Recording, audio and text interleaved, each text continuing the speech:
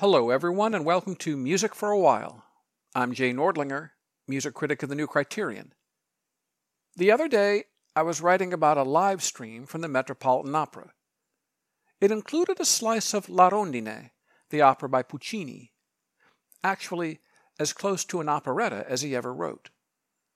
It contains one of the most famous arias in the world, Quel bel sogno di Doretta, also known as Doretta's Song. This particular slice, however, was a duet.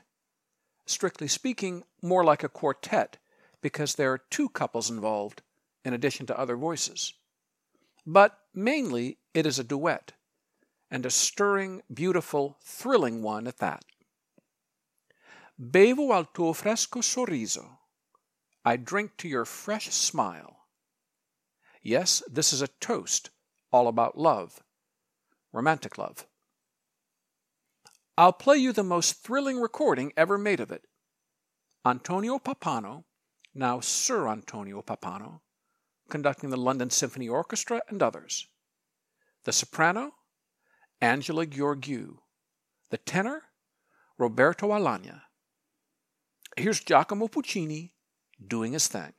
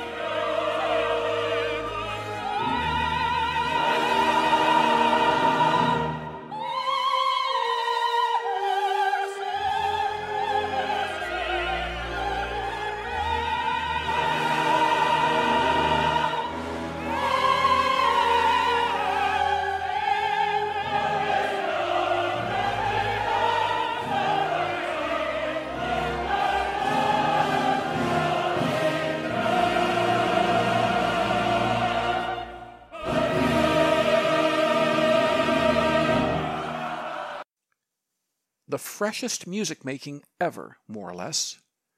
Gheorghiu and Alagna, with Antonio Pappano and others, in Bevo al tuo fresco sorriso, from La Rondine, by Puccini. Again, I'm Jay Nordlinger, music critic of the New Criterion, bringing you Music for a While. If you'd like to subscribe to our podcast, you may do so via iTunes, Google Play, and so on. If you'd like to write to me, The address is nordlinger@newcriterion.com. If you'd like to sponsor our podcast, let us know. A listener writes, Jay, just heard your Music for a While in which you featured Joyce DiDonato. Of course, you're right about her exemplary voice. I'm a big fan of the French mezzo Marianne Crabassa. Have you reviewed her? I've read some comments on YouTube that accuse her of using too much vibrato. Don't agree at all, and hearing Ms. Joyce just now, I'm reminded of the fact that all singers seem to commit this apparent offense. Thoughts? I hope I'm not biased toward Marianne, as she is certainly very easy on the eyes. Thanks. Keep the podcasts coming. Well, so much to say. Someone once accused William F. Buckley, Jr. of having lousy syntax. Bill replied, "If you had my syntax, you'd be rich." In that same spirit, I say to critics of Marianne Crabassa, if you had her vibrato, her sound overall, you'd be rich.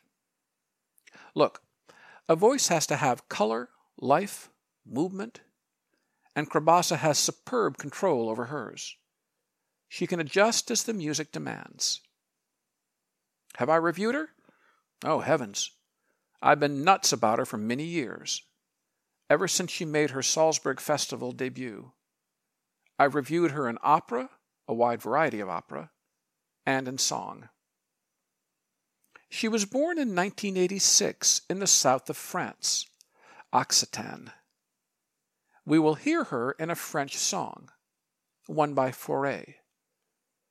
It is from his song cycle Mirage, or Mirages. It is Reflets dans l'eau, Reflections in the Water, not to be confused with Debussy's famous piano piece of the same title. Fauré said a poem by Renée de Brimont, a French woman who was about a generation younger than Fauré. Here is Marianne Crabassa, accompanied not just by anyone, but by one of the outstanding pianists in the world, Fazl Say.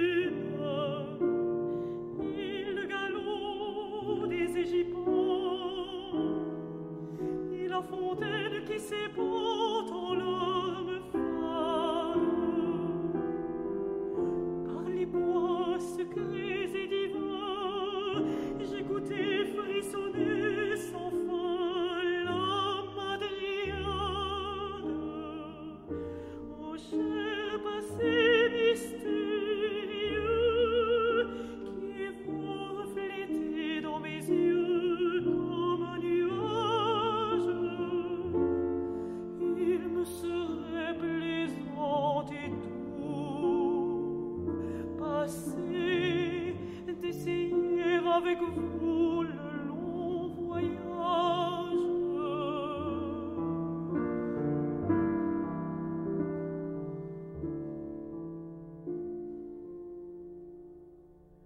Si je glisse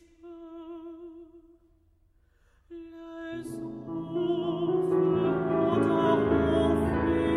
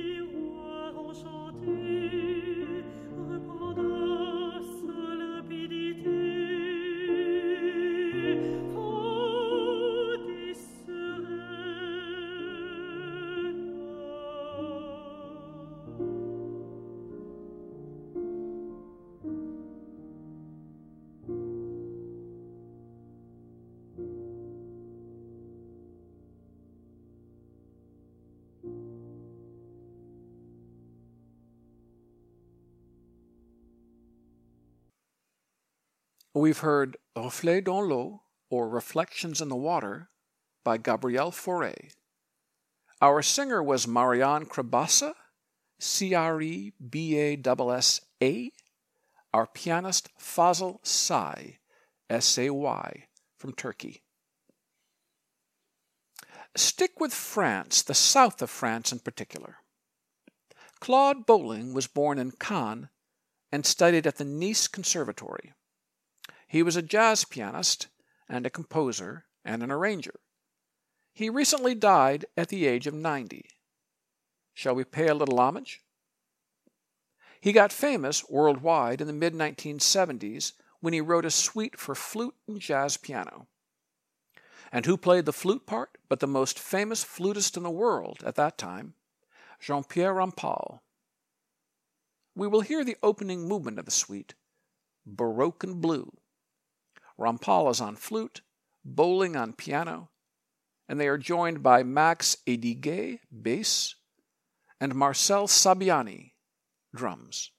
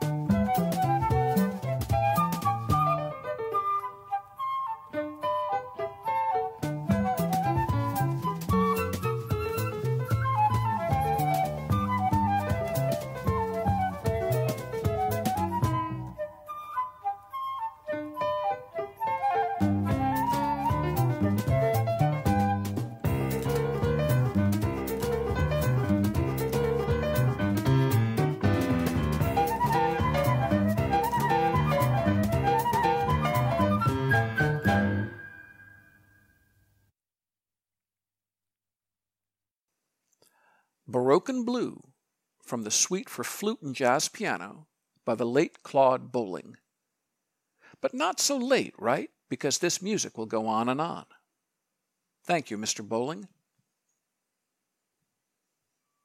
A reader writes, Jay, you wrote about a true encore, where a performer simply repeats what he has played or sung.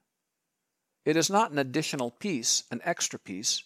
It is the same, repeated, encored. I've seen it happen only once, a Sviatoslav Richter recital at the old Academy of Music in Philadelphia, approximately 1970.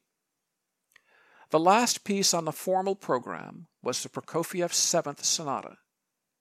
Richter's encore was the third movement of the same, only louder and faster. Yes, that is often done. We're talking about the Precipitato, which concludes the Sonata No. 7. That's how the movement is marked, Precipitato. You play it precipitously. Well, let's hear Richter in recital in 1970. Not in Philadelphia, but in London. Did he repeat the Precipitato on this occasion? I bet he did. But we have only the performance of the complete sonata on the formal program. Let's hear that third movement. Go ahead, Richter.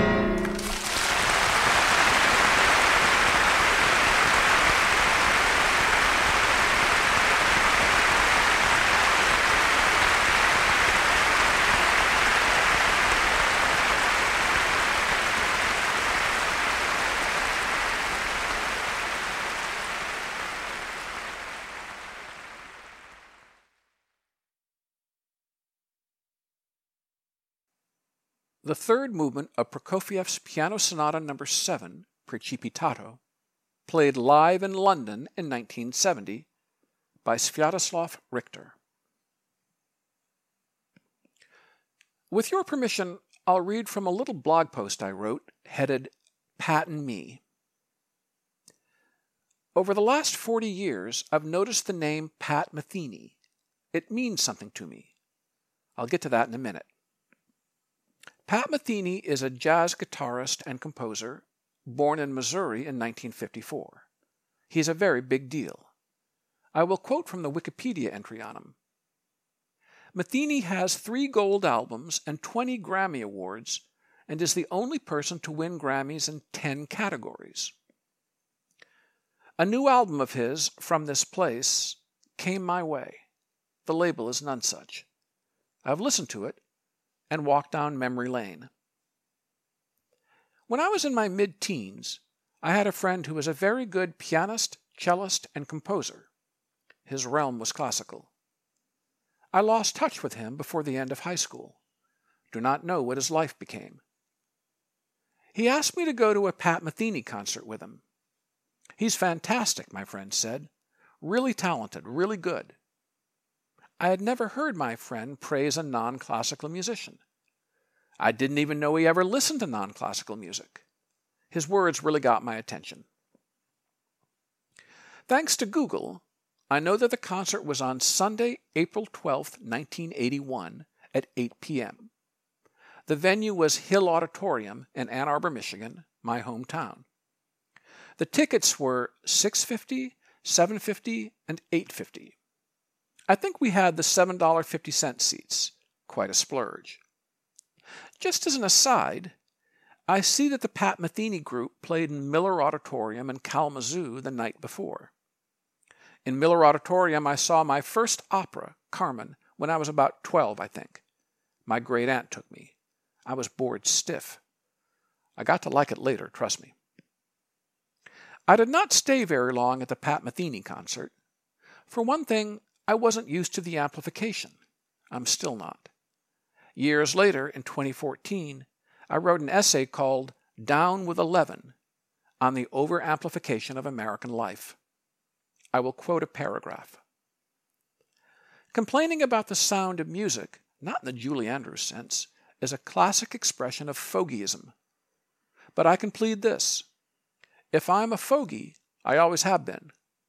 When I was in high school, a musician friend of mine asked me to go with him to hear Pat Metheny, a jazz guitarist. My friend said he was first-rate.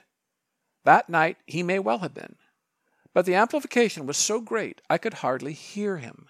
I could not really listen to the music. It was a question of enduring the sonic assault, which I could not do for long. Okay, that's my blog post, or some of it. Now let's listen to Pat Metheny at whatever volume we want. In 1993, he made an album called The Road to You. The opening number is Have You Heard?, which we will hear.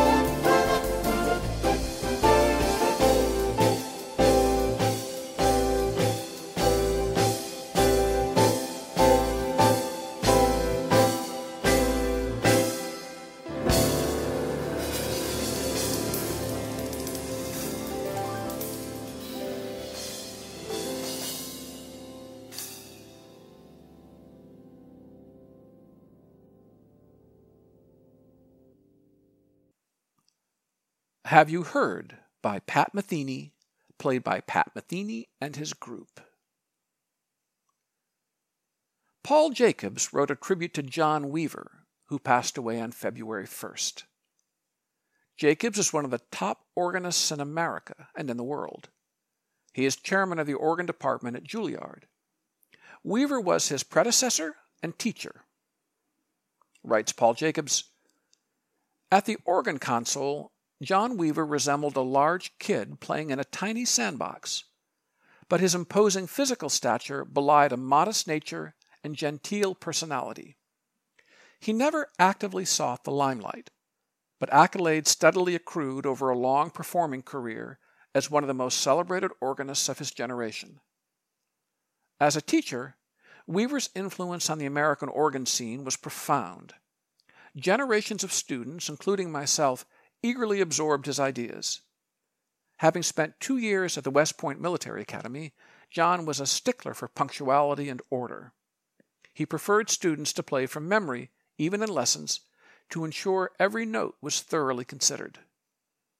But he was hardly rigid when it came to musical interpretation. Organ playing should be exciting. This is rule number 1, he would say. And if you have to break all the other rules, so be it. John gave differently but generously to each student. And a few years ago, I expressed the impossibility of repaying him for everything he had done for me. He replied, "Don't try, you can't, but do it for others." Again, that was Paul Jacobs on John Weaver. Shall we hear Weaver play? One of the things organists do is improvise or write variations. Here is Weaver playing his variation on the great hymn Sine Nomine, with some "Saints Go Marching In" thrown in.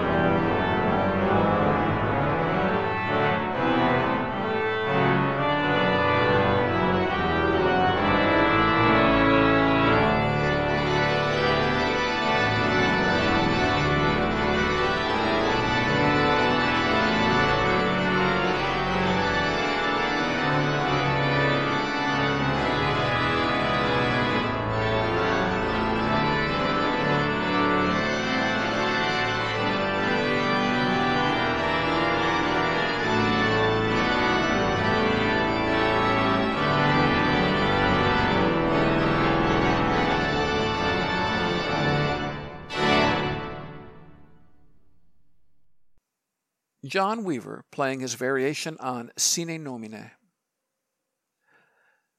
Well, I've heard a few Leontyne Price recordings in my time and have watched a few videos.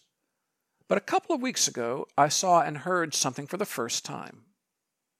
On April 2nd, 1961, Price went on the Ed Sullivan Show and sang the Lord's Prayer, the setting by Malotte. That would be Albert Hay Malotte, Malotte, an American from Philadelphia who lived from 1895 to 1964. Leontyne Price is a soprano, as you know, one of the most glorious ever.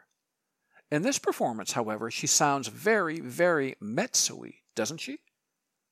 At any rate, thank you, everyone, and I'll talk to you soon.